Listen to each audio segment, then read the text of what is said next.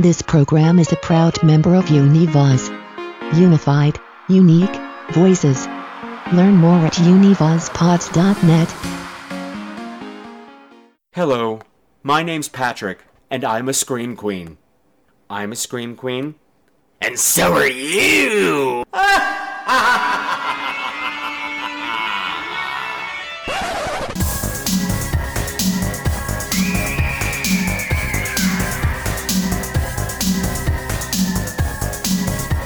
Hello again, my beautiful screamers, and welcome to another episode of Scream Queens, the podcast where horror gets gay. My name is Patrick Walsh, and every month, twice a month, I am your guide through the weird and wonderful world of horror movies. But there is a warning. I am going to make you see these movies through my very, very gay little eyes. Booga, booga, booga, booga, twinkle, sparkle, princess. What did any of that mean? I don't know, but you're going to find out tonight. It's episode 286. And yes, we were supposed to be talking about Jennifer's Body, but instead we're having a flashback episode. We're going to be revisiting an episode from the second season of the show where we talked about the Slumber Party Massacre. Directed by Amy Holden Jones and written by Rita Mae Brown. So it still fits Women in Horror Month. Happy Women in Horror Month, everybody. What's happening? Why are we doing a flashback episode? Well, if you're not following on Facebook or on Twitter, you might not have gotten the news that I just had a baby. A big, ugly, spiky baby. Yep. I spent the past couple of days in the hospital passing my first kidney stone. Yeah, so I'm on a lot of painkillers, and while I recorded the session with on Jennifer's Body with Maya Murphy from Damn You Uncle Lewis and Kristen Petty from Killing Your Darlings, I cannot sit here and edit this. I'm holding on by a thread, but I gotta get something out, right? It's still a women-centric horror movie, directed by a woman, written by a woman, so it all fits. And to top it all off, I'm going to be adding some bonus content. I'm going to be adding, at the end, a little tirade. Because I can't leave you without something new. Little tirade about why you should stop calling the Slumber Party Massacre a feminist movie. We touch on a little bit in the interview that I have here with world-famous actress Alina Acker and world-famous author Robert Arbest. And we're going to have a good time.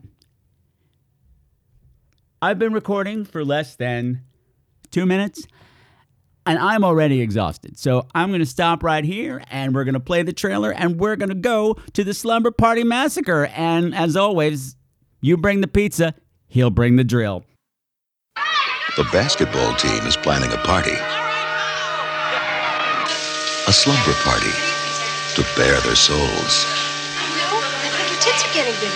Mine? All the girls are coming, except Mary and Linda. And they won't be missed. The party begins at 8 o'clock. It's a slumber party for old time's sake. Love it too. Do you think I'm getting better? But be on the lookout for an uninvited guest. Please, please. When the pizza arrives, things really start jumping.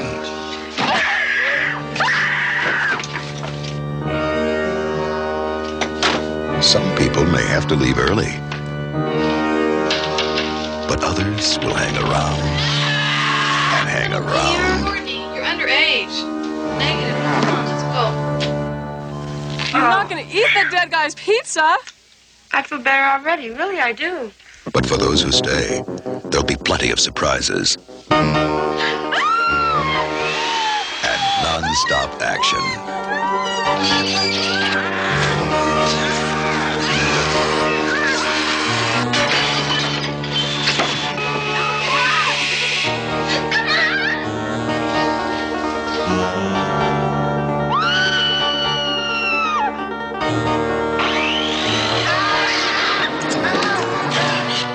thing's for sure. No one's getting any sleep the night of the Slumber Party Massacre. Close your eyes for a second and sleep forever. Okay, so in honor of February being Women in Horror Month, we are kicking it off with the Slumber Party Massacre. Well, why? Well, I'll tell you why. Because it was written by world-famous feminist Rita Mae Brown. And I had to stop for a minute. You're probably like, what, you don't even know your topic's name? Yeah, yes, I do. But Bradford never gets the name right. And he always calls her Oda Mae Brown, which is Whoopi Goldberg's character in Ghost. Damn, baby, what you do to your hair? Orlando, you like it? It's autumn sunrise. So I always confuse myself. Anyway, that's not the point right now. And you know, what fun is a slumber party by yourself? Not so much, especially if you run out of lotion. That was gross. Why did I say such a thing? So I invited a very special guest, a very special lady, and it's terrible that I'm talking this dirty so quickly in the show when I have such a classy person here with me. She's been on the show before. She got a huge response for her cool music and cool stories about being dead on TV. Ladies and gentlemen, boys and girls, the beautiful, the sultry Miss Elena Acker. She's a maid. Oh, she's a maid. Hello. Hey, baby, how you doing? I'm doing great. How are you? I'm fantastic. You came back. I'm so excited. Yeah, I'm happy to be back. It's Really? always fun to chat Really? with you. Cool. Yeah. That's great. So, wait a minute. Did you bring someone with you? Just this some like hulking figure over there in the... Oh my God! Standing there in the darkness. Could it be? Yes, it is! Ladies and gentlemen, boys and girls, this is world famous zombie trilogist, Mr. Robert R. Best.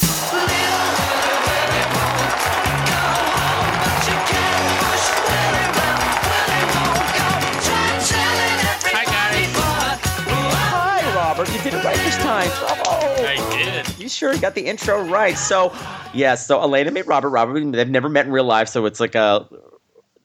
I feel like Patty the Matchmaker on Bravo. I do.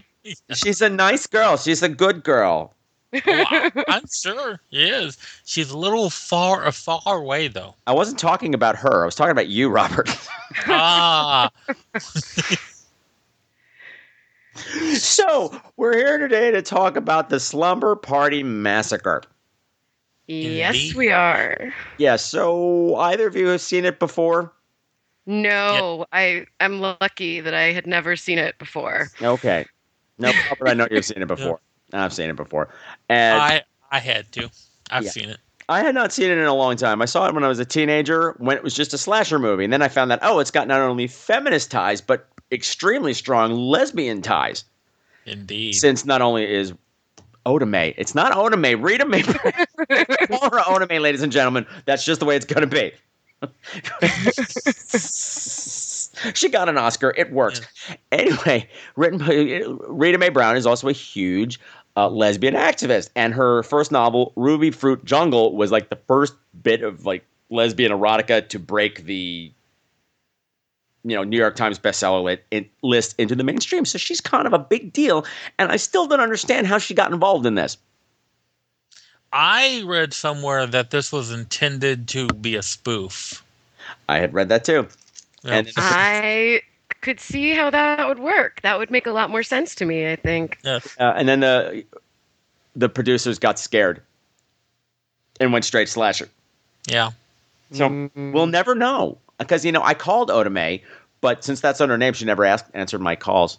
Because I figured somebody must have a script of that laying around. Anyway, whatever. It's lost to the ages. Yes. It's very sad. So we have what we have in the film. So my special guest, do you want to, maybe take turns telling me what the plot is?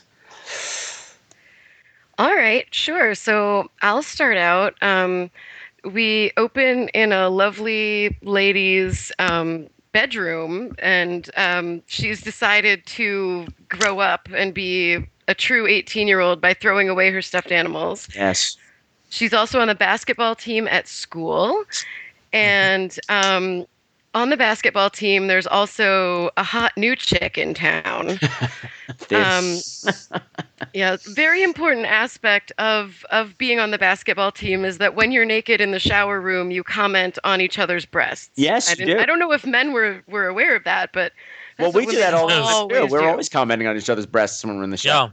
I bet you are. Yeah, it's just normal, right? That you're like, oh, your tits are getting bigger. Yeah.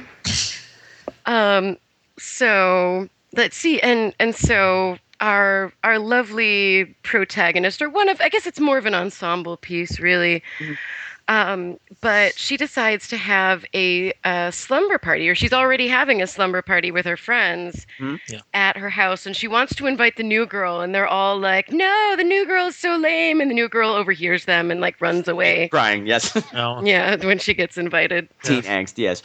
Can I interject something here? You can. Zip it up, though.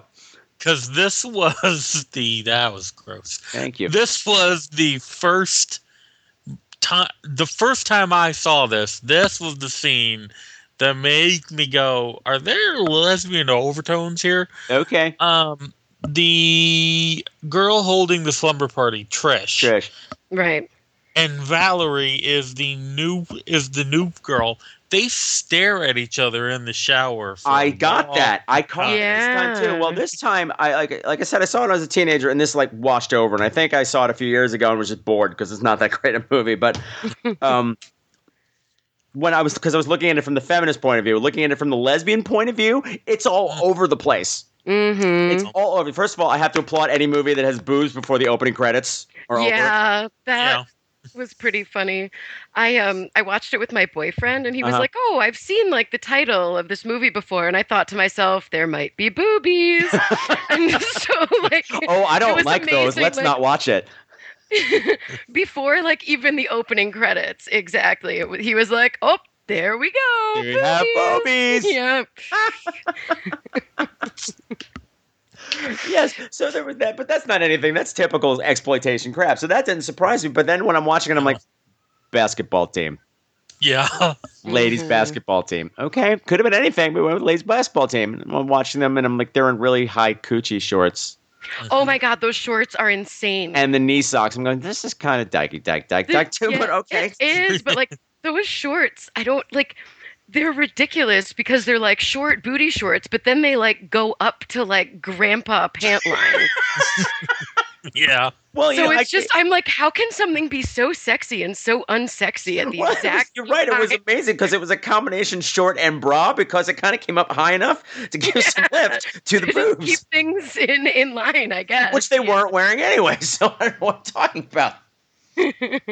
But then when they're showering, he was absolutely right. They have that moment across the showers. Where as a normalist, person just watching it as a regular movie, like, okay, she's just like, oh, I really want to say hi to that girl, but I don't know her. I'm like, no. That was a weighted look, and you're both nude. Yeah. Staring at us naked across the shower. And in the locker room, when Valerie overhears them talking about how much they hate her, the other girls hate her. Yeah. Trish goes, I think we should invite her. And they're like, why? And she goes, she's so beautiful. Her voice dropped an octave. That happens twice in the movie. Later on at the party, she says the same thing about Diane. She was like, she's so pretty. And the voice dropped again. So I'm wondering where in the film that they started switching out ideas that maybe let's chicken out on what we were doing. Anyway, so again, the credits are barely over, and we got boobs and lesbians everywhere. Right.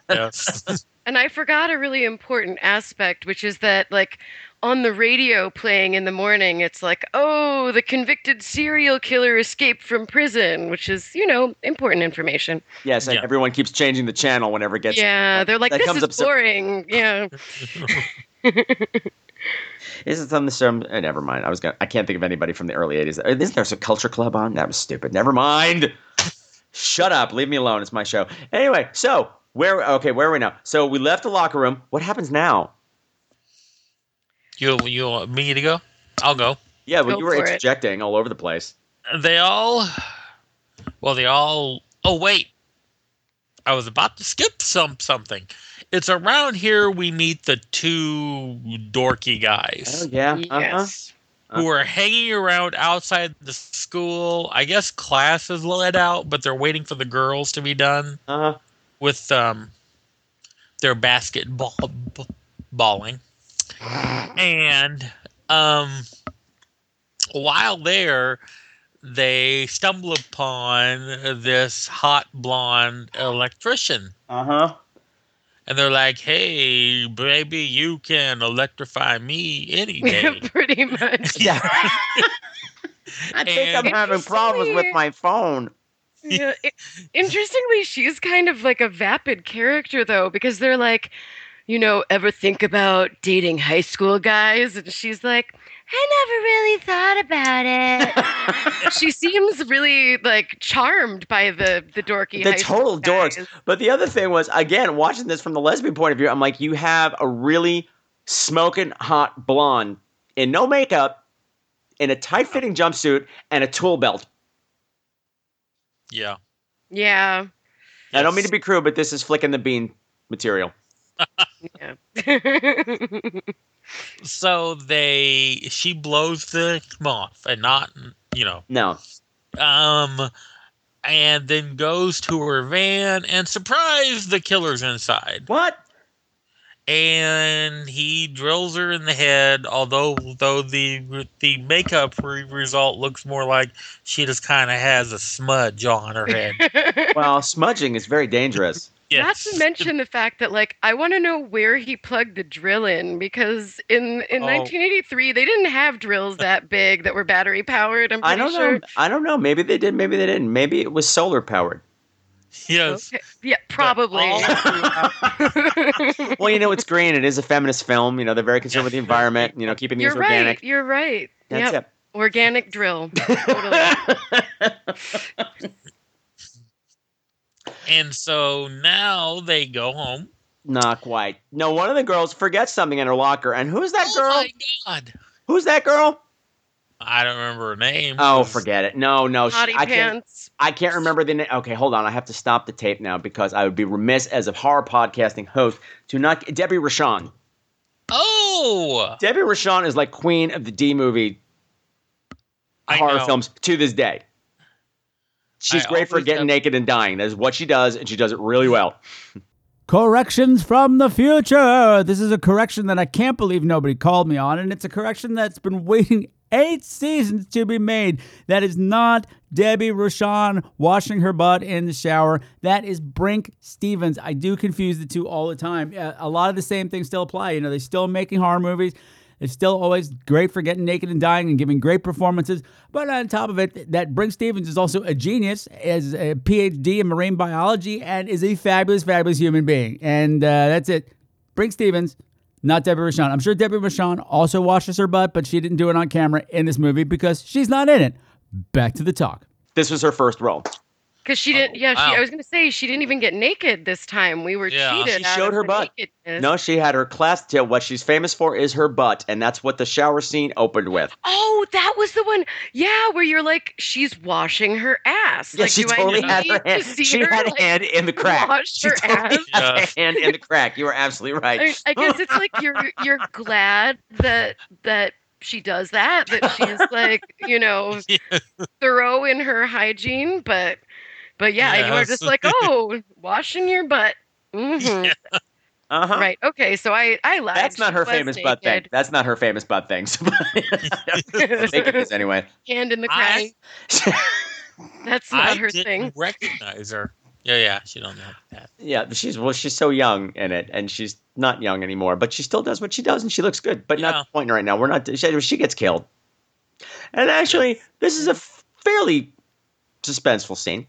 It is. It's one of the most suspenseful of the movie, I'd say. Damn you with your blood bleeding. Yeah, because she gets drilled in the arm. Yeah, he catches her in the arm. And she runs away because she is relatively badass. But then her blood dripping gives her away. Mm-hmm. And the sound of the towel that she's using to gingerly clean up the blood because she realizes that's true. That's a loud towel. Because she's a good girl and her mama taught her to clean up. Yes, that's right. And wash her butt. And wash her butt, exactly. Mama taught her well. And as she died, she thought, "Oh, what a waste! I had just cleaned my ass." Well, at least, I guess it's kind of like when your mother always says, wear clean underwear in case you get in a car accident. That's true. Yeah, maybe her dying thought was, at least I cleaned my ass so foreigners won't be grossed out. Yes. Okay. Yeah. So where are we get? Where? Yeah. Right. Okay. So who wants to take up? The party's starting or whatever. So the party starts, and this is where right before the party starts, we get the first in a string of like 8 bajillion red herrings that just happen one after another, after like. Oh, yeah, right. Yes. point I'm where not you're even just looking at like, my notes because God. this. Yeah. Okay. Yeah. Hold on. Keep going. But so one of the girls is walking to the party, and you see like that this car is rolling up behind her, and you're like, oh, she's about to get killed. Diane. And you see, yeah, it's Diane. Diane that's in her sassy like red pants. right. Yes, her like his big red. That's what we were calling him. Red pants and his red hair. So you think that the guy is sneaking up on her, but it turns out to be like Big Red, and she's like, you scared the shit out of me. And then they make out, and he's like, can I come to your slumber party? And she's like, no, my girlfriends want it to be just girls, but you're pretty hot. I don't know. Well, this actually tipped me off on something because when the guy sneaks up on her, she flips the son of a bitch. Oh, that's right. She does that self-defense move and flips the son of the bitch. And that's something else I noticed in this movie, that the girls can fight. Mm-hmm. Yeah. Which is not a big deal now, but for 1982, nobody fought back then. Women were always cowering and had to get saved. All these girls can fight. Instead of like running away and having their bras ripped off, totally. They're like, we got our tits out in the first scene. These aren't coming out again. Okay? Yeah. They're like, no, they only come out when we want them to come out. No, when I'm with my sisters. Exactly. Yeah. Thank you. When Trish is with her sisters, the breasts come out. Yeah, if I need to soap up my crack, then maybe my tits will come out. But right now, my crack is clean. Yeah. Speaking of that, when because this is another. When I went back and watched it, I was looking for any overtones I could find. Yeah.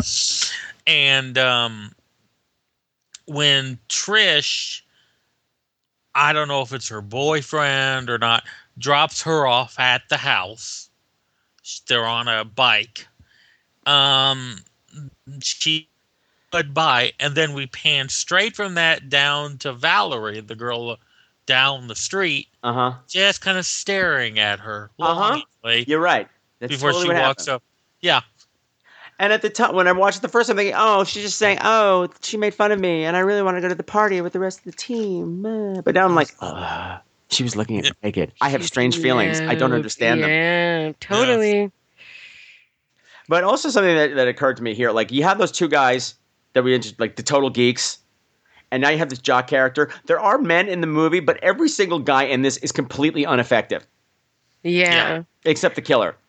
Right. Every guy is virtually useless. Is kind of a weird dude, because one of the odd things about the movie is we get to see his face throughout the whole thing. Mm-hmm. Yeah. And it sort of makes you realize why people don't do that very often, because he's just kind of like a regular dude. It's just like a dude. I mean, he's a little ethnic looking, so I don't know. I mean, maybe that was like scarier back in 83. Yes, okay. Maybe there was more of a correlation, but and yeah, I mean, he has like maybe a little bit of that sort of like Javier Bardem flair. Okay. But I mean, it's just most of the time you're just like, oh, there goes the dude. The dude. Like, he's just a dude walking around with a giant saw. Yeah. Yeah. Drill, yeah. Or drill, yeah.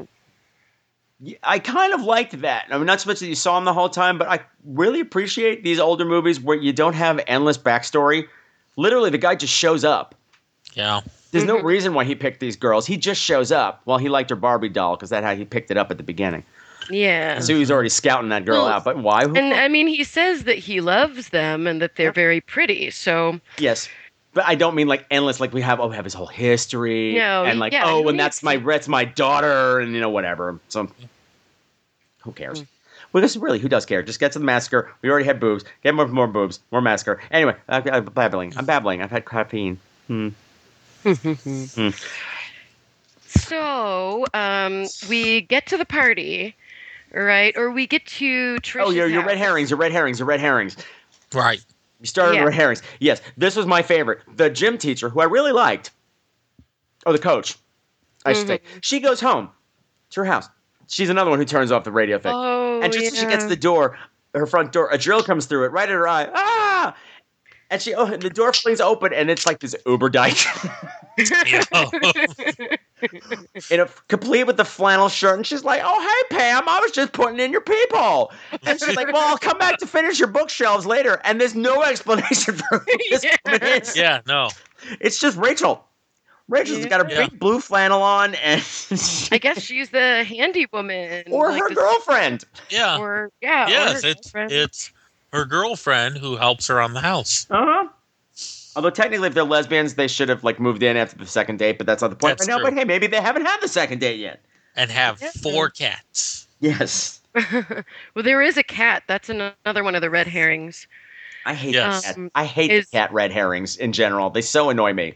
Yeah. But I mean, I've never had a cat leap out at me from anything. Yeah, never. Yeah, that really doesn't happen. If your cat's stuck in the closet, it'll just sit there and be sad. Yes, yeah. It was symbolism. I picked up on that, yeah. And got a pussy in the closet.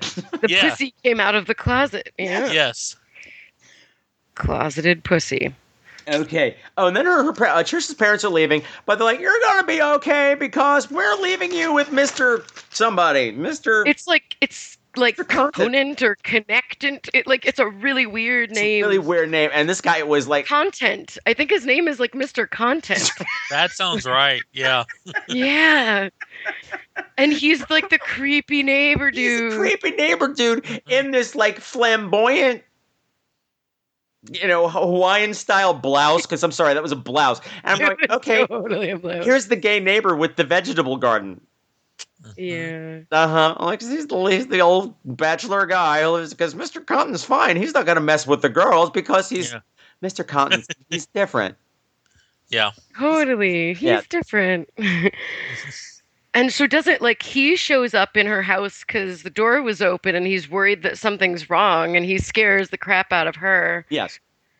And then promises not to tell about the weed as long as he doesn't tell. Or as long as Trish doesn't tell her parents that he scared her half to death, which is an interesting bargain. That's a little bit, I'm like, well, it's not that big a deal, Mr. Content, but whatever. It's a little bit one-sided. Yeah. Mr. Content. Yeah, maybe he just didn't want to seem like he was that, lax. Yeah. Well, he's like, well, I'm going to go back to my orgy next door. I know. My fist fucking orgy. Don't tell about that. I just realized what he was in. Oh no, wait, it's the wrong house. Scratch it. It's Valerie that has a playgirl, not Trish. Yeah, Valerie's got the playgirl. You're way ahead of everything. But since we're there, one of the things I love that Valerie, instead of going to the party, she's babysitting her younger sister, whose name I have here somewhere. Courtney. Courtney. Courtney. Right. Courtney, who for some reason reminds me of Erin Moran from Happy Days meets Christy McNichol. If they had a lesbian baby together, yes, it would be Courtney. Who, by the way, I think is a hell of a lot older than what she's playing. So a lot of the things that happen are really creepy. Yeah. There's that point where she's laying on the bed and she's eating a lollipop and a banana. It was really weird. It's so it was this weird. gigantic lollipop. The lollipop is so big. It's like one of the ones from the Lollipop Guild in the Wizard of Oz. The big swirly lollipops that are like the size of your hand. She's licking the lollipop and has the banana. I'm like, it's just really weird. And again, she's wearing those coochie cutters too. Yeah. She's wearing the same coochie cutters. She's got a mullet. I'm like, this is really weird. I don't know what's happening with Courtney. Yeah. But anyway, so she's babysitting her sister Courtney, and for some reason, Valerie decides that appropriate attire for babysitting her younger sister is a see-through diaphanous blouse. Okay, you got to be comfortable when you're home hanging out. I suppose that breathes really nicely. I mean, I guess that's what she wanted to wear to the party. Yeah, maybe that's it. She's like, well, I'll just put on my party clothes anyway. Mm-hmm. Yeah. Forever alone. I just have some random notes here because basically after this, the girls come, everybody dies. But we'll fill in stuff as it goes. I have a couple of notes that just crack me up. When they get there and someone's like, let's have pizza when the party's starting. Someone yells out, ooh, mushrooms and olives, please. Whoever yelled that out deserves to die right now. You deserve to die right now. Yeah, that is. I mean, actually, I love mushrooms and olives on pizza, but like a teenage girl, yeah, what a weird choice. And like, no, not and inflicting it on pepperoni. everyone else. Well, they're probably all vegetarians because it's lesbians. Oh, yeah, that's true. Oh, probably. I don't know. I'm just being awful now. I'm being hateful to my lesbo sisters, and I shouldn't do that. But it's fun to find these things. I'm just finding anything. Later on the scene, I forget who's walking around. Oh, I guess it's Trish. She's walking around outside or something. I'm not sure what happens, and all of a sudden you see a big meat cleaver. Yes. There behind you, you're like, oh no, it's the killer. He switched weapons, but no, it's Mr. Content. He just came out to kill the snails in the garden, like you do. And he's like, oh, I'm sorry, Trish. I hope I didn't scare you. Yeah, I hope I didn't scare you with this gigantic meat cleaver that I'm wearing. I know. She's going to get like wood for the fire. That's what it was. And he just it was Diane. It was Diane. Snail that's right next to her. It's like, who cleaves a snail next to someone who doesn't know that you're standing there with a giant meat cleaver? Why did you sneak up on the snail? Was the snail going to run somewhere? They're not going for their quick escapes. And I mean, yeah, wouldn't you first be like, oh, hi, there's a snail. Mind if I cleave it? Yeah. You know? Oh, that's Mr. Content. He's like, oh, yeah, they devour my vegetable garden. Gay. You're gay. Because there's no Mrs. Content that we have Content. She's definitely not there, no. What else? Oh, there was a scene where the girls were just standing around in the kitchen. Oh, when the guys have gotten to the party, the geeks are at the party. They tried to scare them. They took out the fuses, and they got beaten up. Mm-hmm. Yeah. And they're putting hot dogs on their faces. Yes. Oh my God. Yes, that is amazing. She's like, I don't have any steaks. And then he's like, who puts hot dogs on their eyes? And she comes back with some kind of retort that's like... I don't remember either. But the other girls were standing around and they were talking about sports and the guys had nothing to interject. Yeah. I mean, and it's like relentless sports conversation throughout. And these guys never have anything to say. I said, women power, right on. Girls taking back the sports. Mm-hmm. And the moral of the story is everyone in this movie is going to grow up to be either gay or lesbian. Yeah, that's pretty much the... Pretty much. Yeah, you're right. I have one other subtext thing that I wrote down. Valerie and her sister are sitting on the bed after she comes up and catches her with the Playgirl. Uh-huh. And they're talking, and the sister asks if there are boys at the party. Uh-huh. Valerie looks sad and says there's always boys when Trish and Diane are around. Uh-huh. And the first time I saw that, I was just like, oh, I wish I was at the party. But now it's kind of like she's sad that Trish is always with guys. Boys, yes. Yeah. Maybe. I caught that too. I wrote that down too. Yeah. So the other moral of the story: Diane's boyfriend shows up. Boo Boo. You stay here and talk to Boo Boo. Yeah. I kind of got a kick out of the scene. Diane's talking to Boo Boo on the phone. Yeah. And the other girls are eavesdropping, and the conversation was like, "No, I really like doing that. I really like it now. I'm getting better at it, aren't I?" And the other girl's like, "Wow!"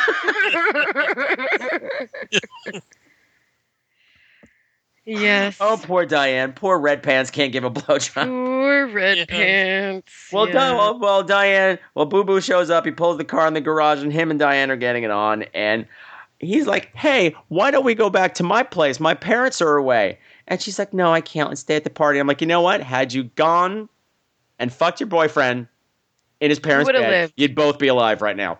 It's true. Mm-hmm. So the moral is, go fuck your boyfriend somewhere else. Go fuck your boyfriend somewhere else. Uh-huh. Also, they forgot to stomp on the garage door. Damn you, Diane. I told you twice, Diane. This is all Diane's fault. Yeah. Stupid Diane. with her boys. She deserved to die and her for her gag reflex. nonchalance and her stupid gag reflex.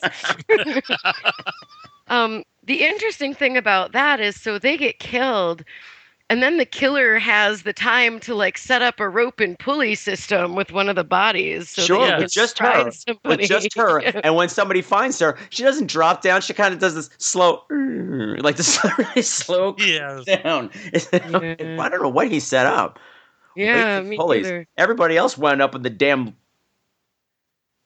whatever that was, wood storage thing. Yep. But no, he had always. It's weird when the killer in a movie kind of arranges, like Michael Myers does it too in Halloween. It's like he makes these little dioramas of corpses for the next person to find. Yes.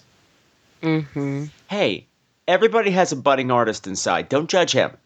That's true. Okay. Everybody paints with different different colors. With different paints was what I was going to say. It's just, I mean, it kind of makes you wonder, he must be like, maybe he should have been an engineer instead of a serial killer, because But I guess he got tired of that because after Diane, he just threw them all in the wood storage. Yeah, he was like, well, no, but wait, That's at least because was it practical. before or after that the pizza shows up and they're like, what's the damage? And you hear this voice go like, 6 so far. That's exactly what he said. Yeah. And I didn't catch that.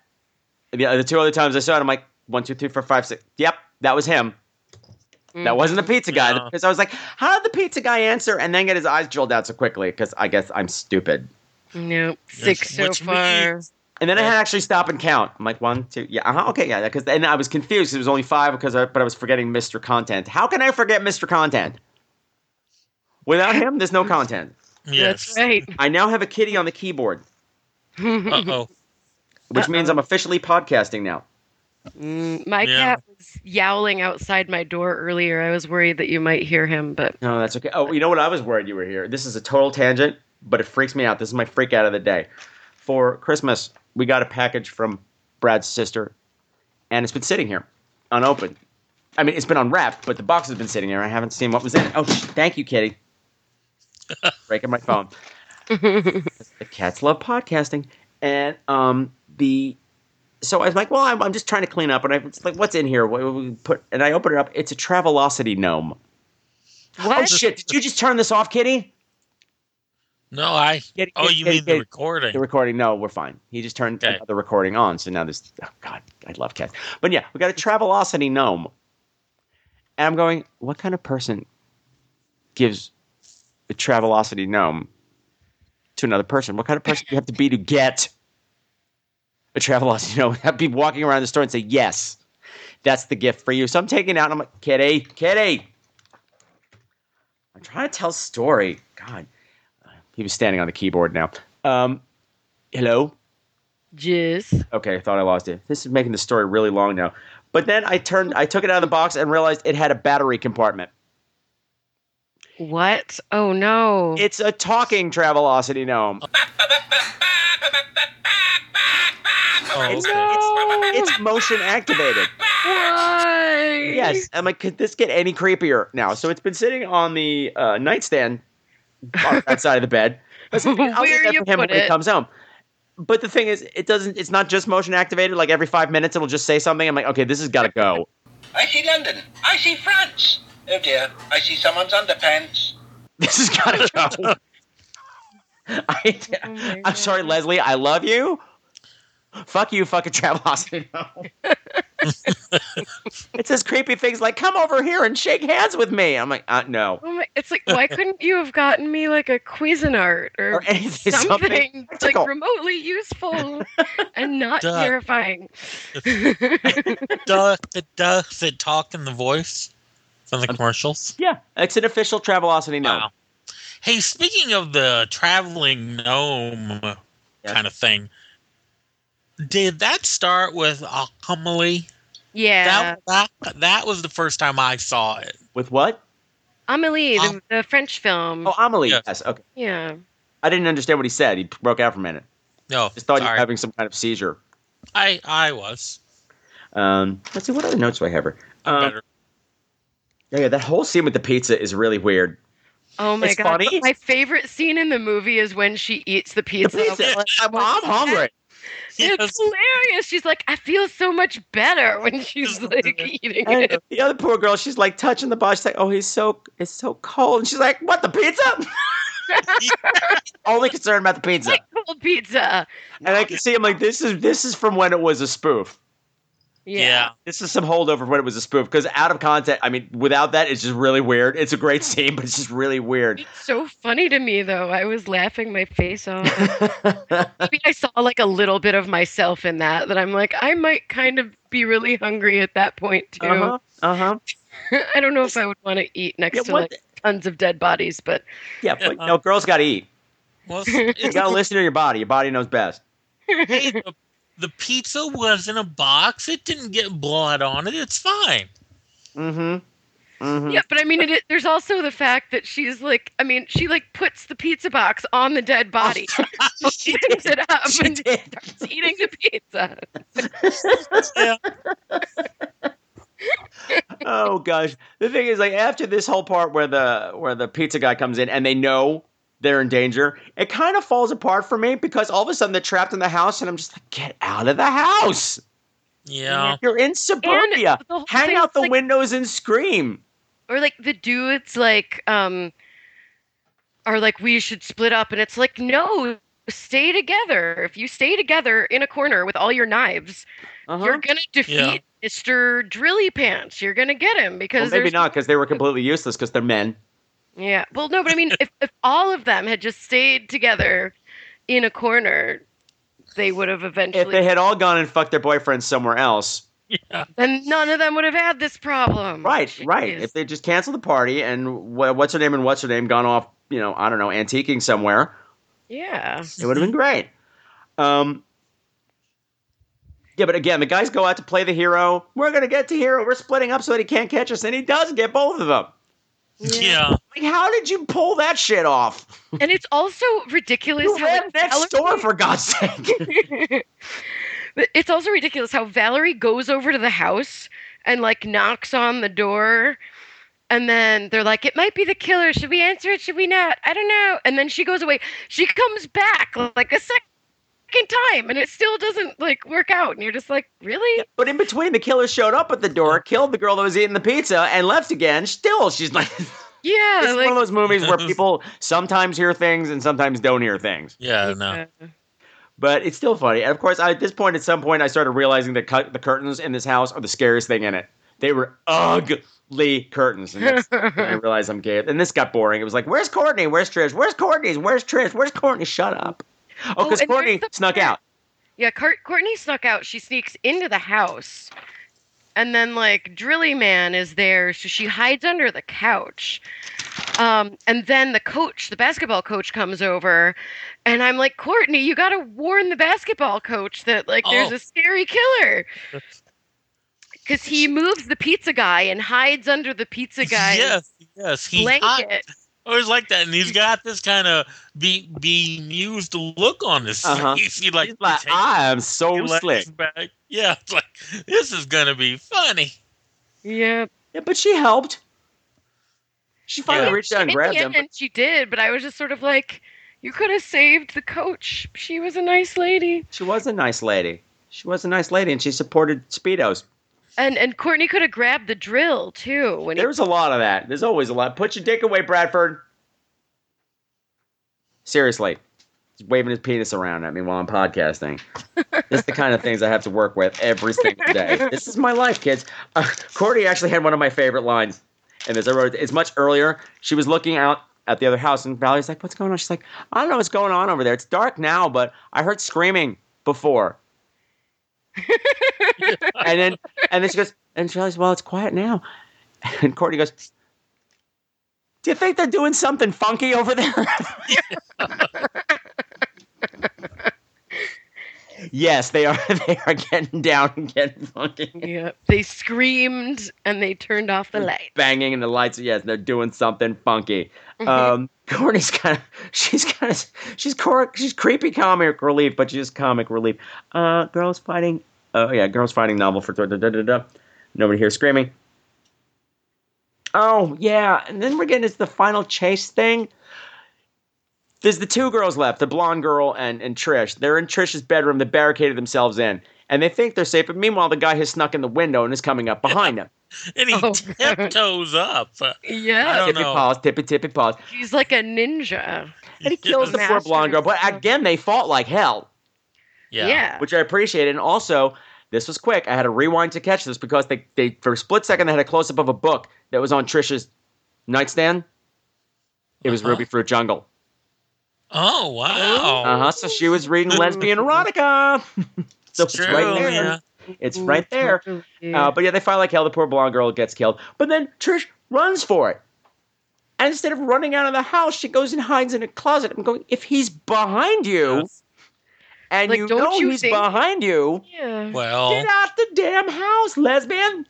She saw the book. It reminded her of the conflicting feelings she's having. No problem. So she remembered she had the book, and she said, "My parents come home and find that book." No, but then she went and hid in the closet. See, you get it? But she hid it in the dress bag, and I thought that was pretty clever.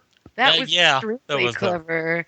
It was clever enough to outsmart the drill man. Drilly man. Yes.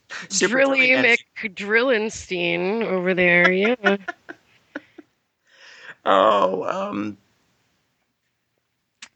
So, yeah. I did appreciate... see the pool, right? There's that pool at Trisha's house. Mm-hmm. And I'm like, that's going to end up full of blood one of these times. Mm-hmm. Yeah. And sure enough. You're totally right. And I did appreciate the 3-girl gang-up finale. Yeah, that was pretty cool. That was pretty cool. I'm like, no final girl. It's final girls. I thought that was great. And that was also funny when poor Valerie was in the basement and she's trying to find a weapon. And she gets the circular saw and she's like, rah! And she runs up the stairs with it. Yes. Yeah. Extension cord runs out. Thank you that it has to be plugged in. Like, at least. Yes. That was so funny, though. But the drill never does. Unless. Never dies. Each time he enters a room, he plugs it there in. There you go. He's thoughtful that and way. they just didn't show us that because they're like, oh, that's boring and obvious. Yes, right, yes. That's technical, boring things. Nobody cares about, electricity. The other thing I thought was funny, darkly funny, was when Courtney kept opening the fridge to get a beer. Yeah. And the dead Kim is in there. And the dead girl keeps like falling half sliding out. But it was the sound effect that was making me laugh at that, that squeak. Yeah, that's pretty good. that wet on whatever that wet on metals that it was just like that poor girl. Yep. Oh my goodness. Oh, the other thing I thought was great. Valerie gives Courtney a makeover. And now she looks like a 12-year-old hooker. The thing that was amazing, she does her hair, but she's like, I could frizz it out like Brooke Shields. Yep. But instead she puts in 450 butterfly clips. Did you catch that? Yeah. It was 450 butterfly clips in this small lesbian's hair. But at the end, it's a great end. And that's an interesting thing that you said, like the small lesbian, because there is a moment where Valerie says something like, ever since the 5th grade, like you've had boys like beating off, yeah. You were beating off boys. When you were 11, yeah. And Courtney gets really upset about it. Like she's like, I can't believe you said that, and she like runs away and hides because she's mad. And Valerie's like, I made it up, and Courtney says, no, you didn't. Which means it happened. But obviously, she's not into the boys who chase her. So I guess not. Yeah. I guess not. Of course, the end is filled with a lot of don't drop the knife business. Like, stop dropping knives, stop dropping weapons, stop doing that. Yeah. But of course, the end is what most people catch on with the whole feminist thing, because the guy's using a gigantic drill. Mm-hmm. And you really can't get more phallic. No, than this drill. And a lot of times when he's menacing some girl, the girl's lying on the floor and there's a shot through his legs. Yeah. Mm-hmm. With the drill hanging down like a big spinning weenie. That's a ride. Something. I don't know. You must be this call to ride the big swing. Big spinning. I lost it, but yeah. You did. Come, kids, ride the big spinning weenie. And then Chris Hansen shows up, and it's all over. I see. And of course, in this big pool scene, what does Valerie do with her machete? Cuts off the tip of his wing. Wiener. No, not really. She cuts off the big spinning wing. Yeah. And then he doesn't know what to do. Yeah, he just kind of stares at it like... He's like, that's the only weapon I know how to use. That's why I've been dragging it around and that's my favorite because it fits in my pocket because it's really convenient to carry this thing. Very subtle. Nobody notices it. He does still have half a drill. I don't understand why he doesn't just get But it's closer. a small drill now. Yeah, he just it doesn't feel as stares at it. Yeah. No, I know all women say size doesn't matter. We all know that's a lie. But it's a comfort to everybody. He knows it. Everybody knows it.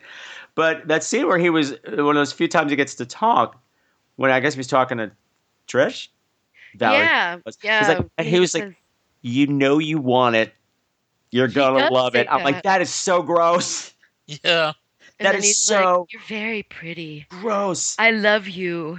It takes a lot of love to do this. That part didn't bother me as much. I don't know. That was like the rapey rape part. Like, But the you know you want it, you're going to love it thing was like, that is nasty. You're a nasty, bug-eyed, creepy man. Yeah. With no backstory. Yeah. Which is mostly fine. But he had some bug eyes. The other thing I don't like about the movie is that it literally just ends. Yeah, and also you can tell they were like, well, there's no hope for a sequel here. Oh, but there was.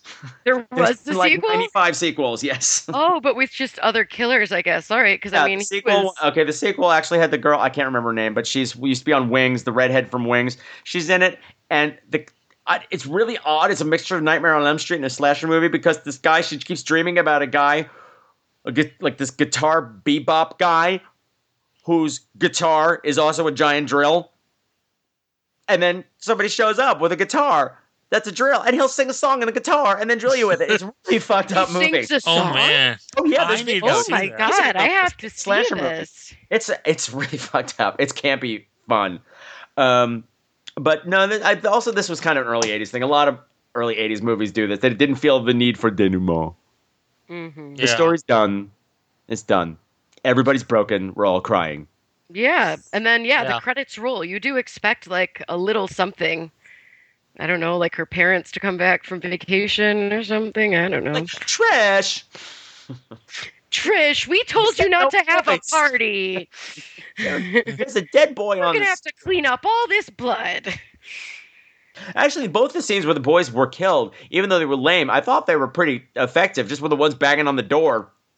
Yeah, that was a little sad. And Valerie's watching the horror movie, and he's like screaming and knocking. They're both banging on the door. The movie, yeah. Yeah, that poor kid, that other poor kid, was just at the door like, please open the door. And that guy's taking his time too. He's like, lum-de-dum, lum-de-dum, I'm going to make my drill in somewhere. Okay, found an outlet. Hold on. It's 75. He's going to the side of the house to find the big outdoor outlet and stringing the extension cord behind him. Just saunters back over and says, "Okay, now I'm ready to kill you." Okay, so that was a Slumber Party Massacre. I think I had more fun talking about it than I did watching it. I've seen it like 3 times now, so I'm actually starting to kind of like it. It's not without its lack of charms. I mean, it's got some rough charm to it. Like these really weird scenes really make me want to see the movie it could have been. Yeah. And there's moments of snappy dialogue that you could tell somebody else wrote it. Somebody who could really wrote it. Mm-hmm. Yeah. Like the phone scene is very funny. Yeah. And there's some other lines in there that you don't normally get out of these stupid characters, but I didn't write any of them down. Something funky going on over there. Oh, she had another great line. Courtney had another great line early on. She was like, "So it looks like there's some big doings going on next door." Some big. Oh wow, big doings. Robert, you know what I'm talking about. Yeah, I do. Joke. there's a movie called Prince of Darkness, John Carpenter movie, and this podcast, another horror podcast called Drunken Zombie, they covered it once, and they loved that this big black character came in at one point. He's like, "Hey, boss, there's big doings going on in the basement," and this character apparently doesn't have a name at any point. Nobody calls him a name, so they have dubbed him Big Doings. Yeah. Oh, that's his. Oh, that's what they say. That's what I want that to be like what is next to his name when the credits roll. That would. Well, I mean, that would be his name. That would be great. But see, that's been a running joke. He gets referenced a lot. You know, all of a sudden, some Big Doings guy comes in and just makes some announcement and leaves. Yeah. So she was the Big Doings. She was funky Big Doings. Funky Big Doings. Who doesn't like some funky Big Doings? Especially on the spinny big weenie ride, whatever it was. Yeah, with the whole women's basketball team. The whole team, they're going to do terrible at nationals. I know. Oh my god. All right. They don't have a coach anymore. Oh, all their best players are dead. I mean, they still have Valerie. She was quite good. Yes. They have Trish. And Trish. Yep. Nice layup, Valerie. Shut up, bitch. I mean, you didn't invite her because she beat you at gym. It wasn't even practice. It was gym class. So oh my god. Understand any of this stuff. Anyway. Yeah, Diane's kind of saucy, but she's kind of a bitch. Like they're like, "Diane, did you lock the garage door?" And she's like, "I don't remember." And then they're like, "Diane, don't drag the logs across the carpet when you bring it in." What the first thing she does? She gets in and just goes boom right on the carpet. Yeah, she obviously doesn't. Like, yeah, she's not like, "Oh, sorry, I'll go check whether I locked it or not." She's just like, "I remember. I just want to practice my blowjob skills. That's all I care about." Practice makes perfect. Oh, well, Boo Boo will never know. Nope. I wonder if it says that. I wonder if it says that in the credits next to him, Boo Boo. It should. It should. I would want to put that on my resume. Okay, so all right, let's steal this game from the 42nd Street Drive-In podcast. High point, low point. Robert R. Best. High point. Probably the chase in the school with Debbie Rochon. Yeah. That's like the moment. I mean, that's like a classic slasher scene. If you just isolated that and show that someone as a scene from this movie, they'd probably get the impression that it's a lot better than it actually is. Yes. Now, low point. How to think about that? Because even the cheesy, weird stuff, I still enjoyed. Okay. I don't know. Let's say Diane and Boo. Their Boo-boo? whole Who's Boo Boo? Yeah, that's his brother. Okay, Boo Boo Boo. Boo Boo Boo. Just that whole subplot, I didn't care at all about. Okay, fair enough. All right, Elena, same question. High point, low point. All right. The high point is a tie for me between the butt washing shot, because that was just fantastic. I don't know how many other movies are out there where you get to see someone actually like washing their butt, and then like knuckle deep too. Yeah. Maybe she was looking for something up there. Oh, gross. Hiding Get that sore is healed. So that is a tie with the pizza eating over the dead body. That just cracked me up. It just killed me. I just thought it was super funny and like really out of place, but somehow it just made it funnier that it was just so out of place and weird. I just I really enjoyed that moment quite a lot. And then the low point, I would just have to say is, I mean, so there are all these red herrings, and like some of them, there are like deaths in between them, but there's a really long string of them in between. It's like after the girl gets killed at school until the next death. Yeah. They just keep going and going and going. And after a while, I was just like, okay, like now I'm desensitized. Like I wasn't faked out and I don't really think it's funny. And I'm just like, like this game that you're playing where you're like trying to fake me out 100 times is like ceased to work. So I was just sort of like, let's get to some killing. Okay. So. Well, there you go. so that's. Elena wants some blood. I mean, if we're watching a slasher movie, that's the whole point. You are correct. That's what I expect. You are correct. Yeah. Why did I write girls cookie cutters? What does that mean? Oh, coochie cutters. Okay, never mind. If they're wearing cookie cutters, that would be a whole different thing. Yeah, I was I don't think they made any cookies. Yeah, my little point is just there's that point that I said, like where it starts to strain credibility, and it really hit his low point when Valerie and Courtney got over to the house, and it was just like, who's at what door? Oh, no, where's Courtney? Oh, wait, no, it's just Tristan. It was a lot of back and forth. Mm-hmm. And I was getting tired. I'm just like, and like nothing's happening. You're just like, okay, is someone going to die? Are you going to get in the house? No, but yeah, exactly. And it was like, you need to get in the house now. Just get in the house. Just get in the house. And how come you just wander through the living room where 2 people just died and there's no blood? Yeah. That's true. But of course, that's slasher movie staple. You're right. Where were the bodies? I guess he drugged them out to that trunk or whatever it was he was using. Yeah, well, he threw the pizza guy down the stairs. Yeah, okay. Yeah. Who actually disappeared, now that I think of it. He threw the pizza guy down the stairs while Valerie was down there. And she sees it fall from the other side of the stairs, and she's like, ew. Yeah, and it stopped at that turn in the stairs, which is exactly where she fell when she had the drill, the saw. Right. And everyone, okay, continuity error, but you know what? It's okay because it was totally worth it for that stunt. Yes, That's my favorite point.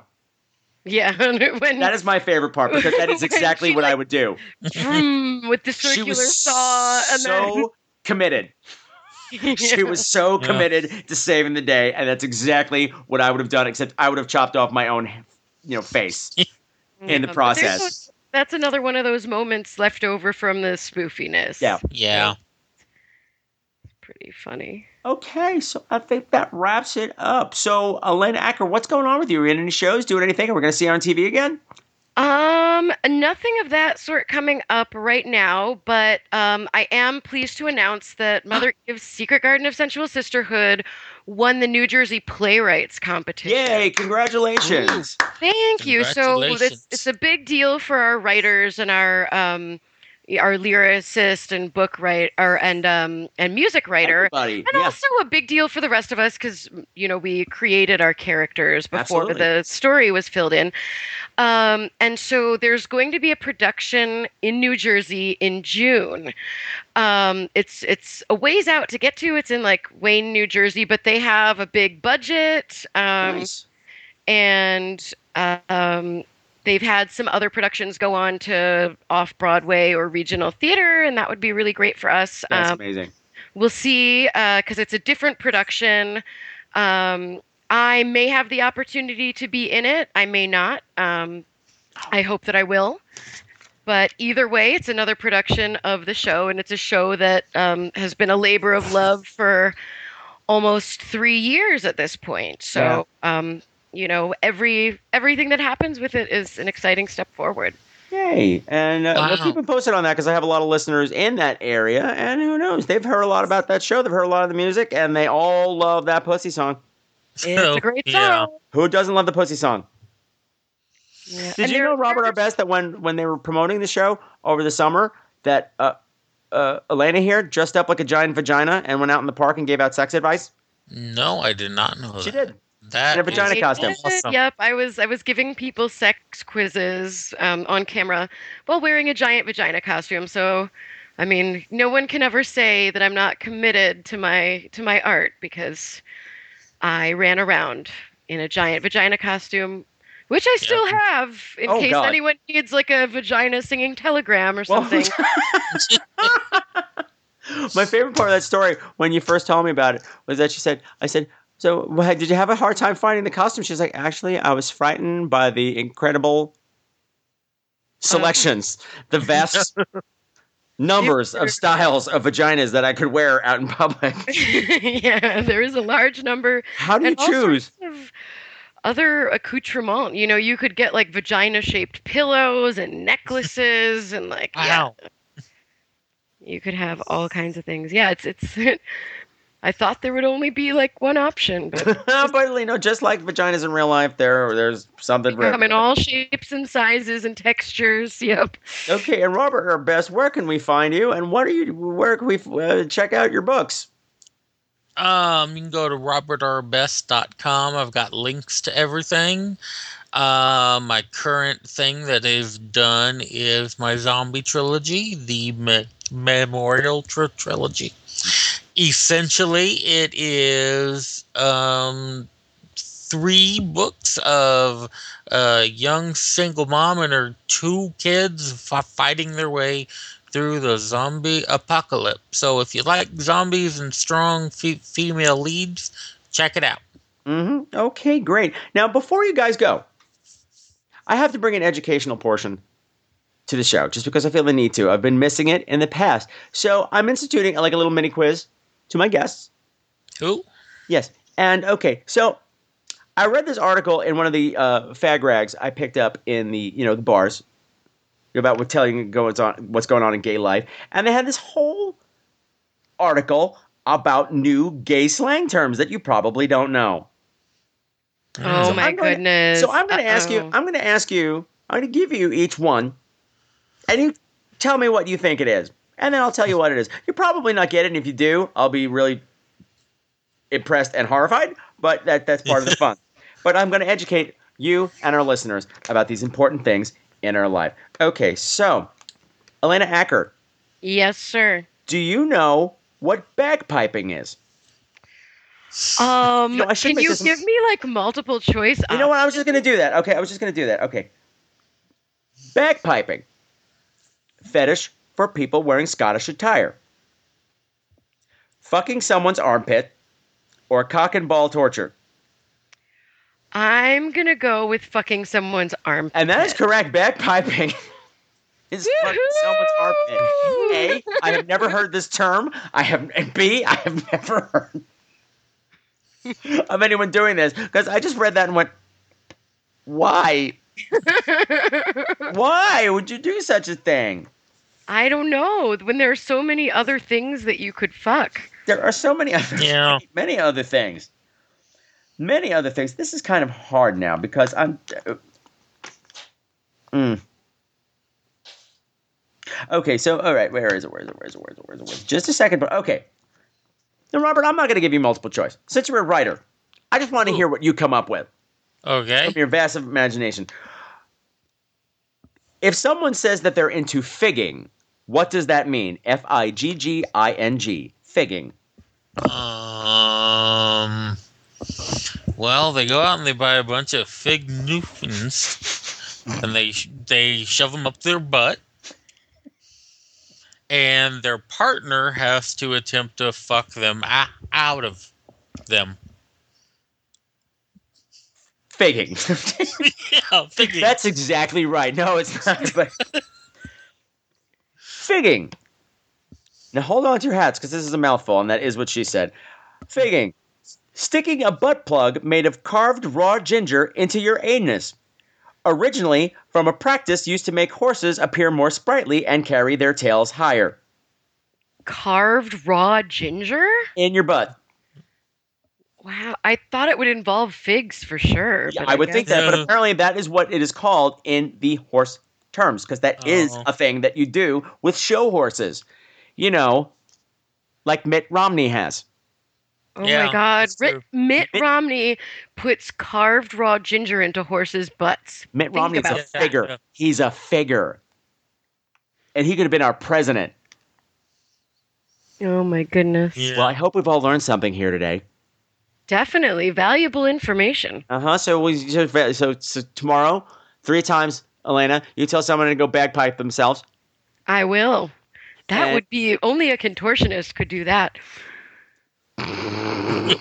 Hey, I watch Dance Moms. I see what these girls can do. Anyway, that was weird because they're 12. Robert, you update your status to just Robert our best is figging. Now, I'm actually attempting to see, because I'm sitting cross-legged as it is, how close I can get my armpit to my crotch. And Do you it's do not yoga? close enough. Because I feel like No. that would help. Yeah, no, it's not close enough. Oh, well. Then I guess you Someday. can't go So- bagpipe yourself. But still, we'll get conference. Be like, what? What? Anyway, thank you both for joining me. It has been delightful. It's been a wonderful way to kick off Women in Horror Month. Thank you for having me again. Yeah, thanks for having me again. You guys were electric together. You should all get together and I don't know. Figure.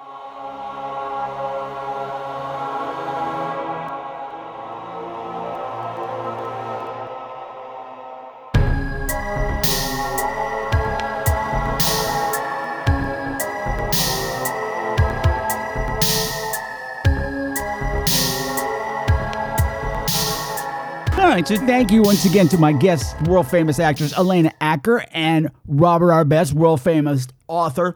And since I'm high on painkillers, what better time for me to record a tirade? So let's go, right? That's what you pay for, right? Sure. Okay, here we go. All right, it's Women in Horror Month, right? Fabulous. It's a wonderful thing. So a lot of people are going to be covering this movie this month. It's a prime example. That's why I picked it as a fill-in. If they start with, "The Slumber Party Massacre is an example of a feminist horror movie," I stop listening. Because I have heard way too many podcasts and read way too many blog posts on the subject where that's where they start and that's as deep as they get. Because yes, it is a feminist horror movie, but you're only scratching the surface. If nothing else, for the fact that it was written by Rita Mae Brown. Rita Mae Brown was a feminist. Yes, if you go to her Wikipedia and read the first line, it says that she's a feminist. You need to read a few paragraphs down. She's not just a feminist, she's a radical lesbian feminist. So by calling this movie just a feminist movie, you are straight washing all of the queer out of it. It is 2020. We're not doing that shit anymore. We're not tolerating that shit anymore. At least I'm not. I mean, yes, Rita Mae Brown was a feminist. Yes, she was in an administrative position for the National Organization for Women. But the thing is, she resigned from that position because of Betty Friedan's anti-gay remarks, and now was trying to distance itself from lesbians and stuff like that. She joined many other groups like the Gay Liberation Front. She was the founding member of something called the Furies, which was a separate lesbian feminist collective that said that heterosexuality was the root of all oppression. This is some serious, radical, feminist, lesbian stuff. And to just whitewash over that, to just straight wash over that is an insult. Because it's all there in the movie. You heard Robert and Elena and I discover all this and we discuss all this. And I'm sure we missed tons of it. I can't speak. The Slumber Party Massacre came out in 1982. It's 2020. So maybe after 38 years, we can look at the movie and discuss it for what it is.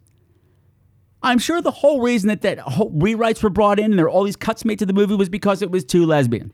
It was not marketable enough. So it got straight washed back in 1982, and it's still being straight washed 38 years later, and it's time to stop it. Call it for what it is. It is a radical lesbian feminist movie, and love it for that. It adds so much depth to the movie. It adds so much other layers to the movie. Otherwise, you just get a straight up slasher. That's, whatever. Okay, it's a feminist thing, blah, blah, curves the girls, yay, whatever. No. But there's so much more than that. Let its depth resonate within you and accept it for what it is. And of course, I'm yelling at the wrong people because you know this already. But in this era where we're so desperate to find proper representation and respectful representation, here we have it. It's an early example of it in a genre where you don't normally find it. Celebrate that. Celebrate that. Because if you don't, you're not only doing the movie a disservice, you're doing the people who made the movie a disservice, and you're doing Women in Horror Month a disservice. Because it's all part of it. It's all part of being a woman, says the man. Says the mansplainer of, you know what? Oh gosh. I tried, you guys. I tried. I'm exhausted.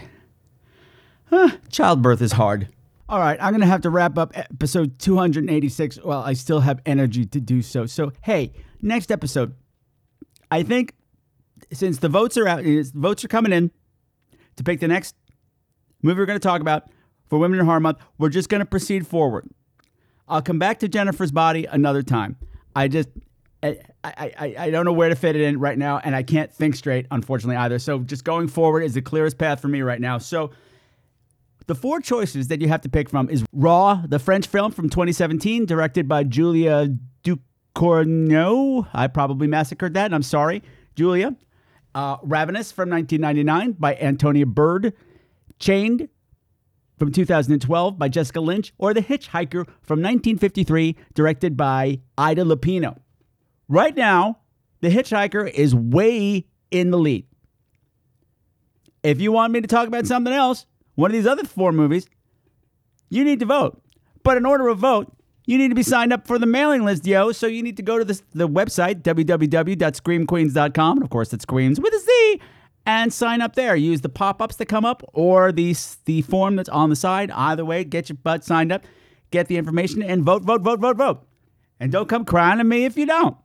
And hey, if you want to send any get well wishes to me, you can do that by picking up your phone and dialing 917-720-2047 and leaving a voicemail. Or you can leave it in the notes for this episode. If you go to the website and scroll all the way down, there's a place where you can leave voice comments right there on the webpage. And nobody's used it yet, and I'm dying to use it. So please check that out as well.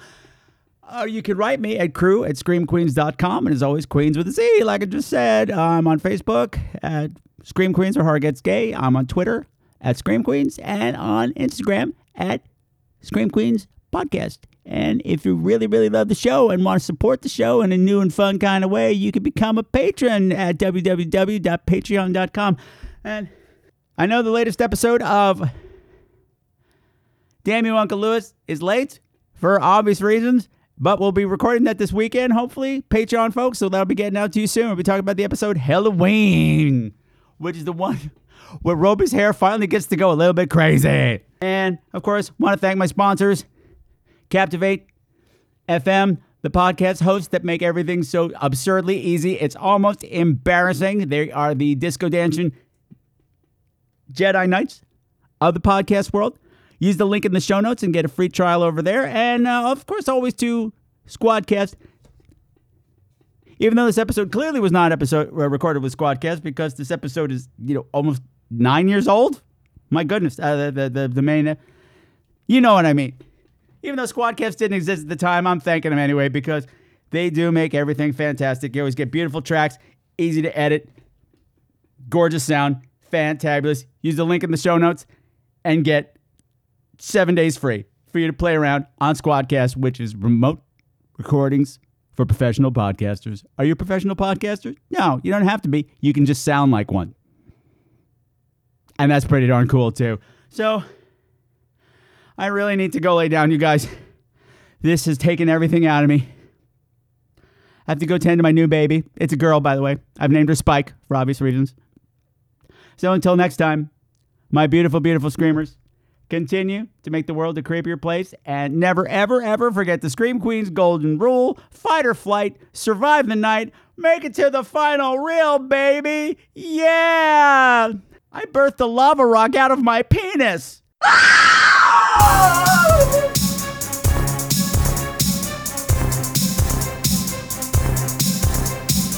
All of the music for tonight's show, unless otherwise specified, has been written by Sam Haynes. You can find all of his music at www.bandcamp.com. Bitches!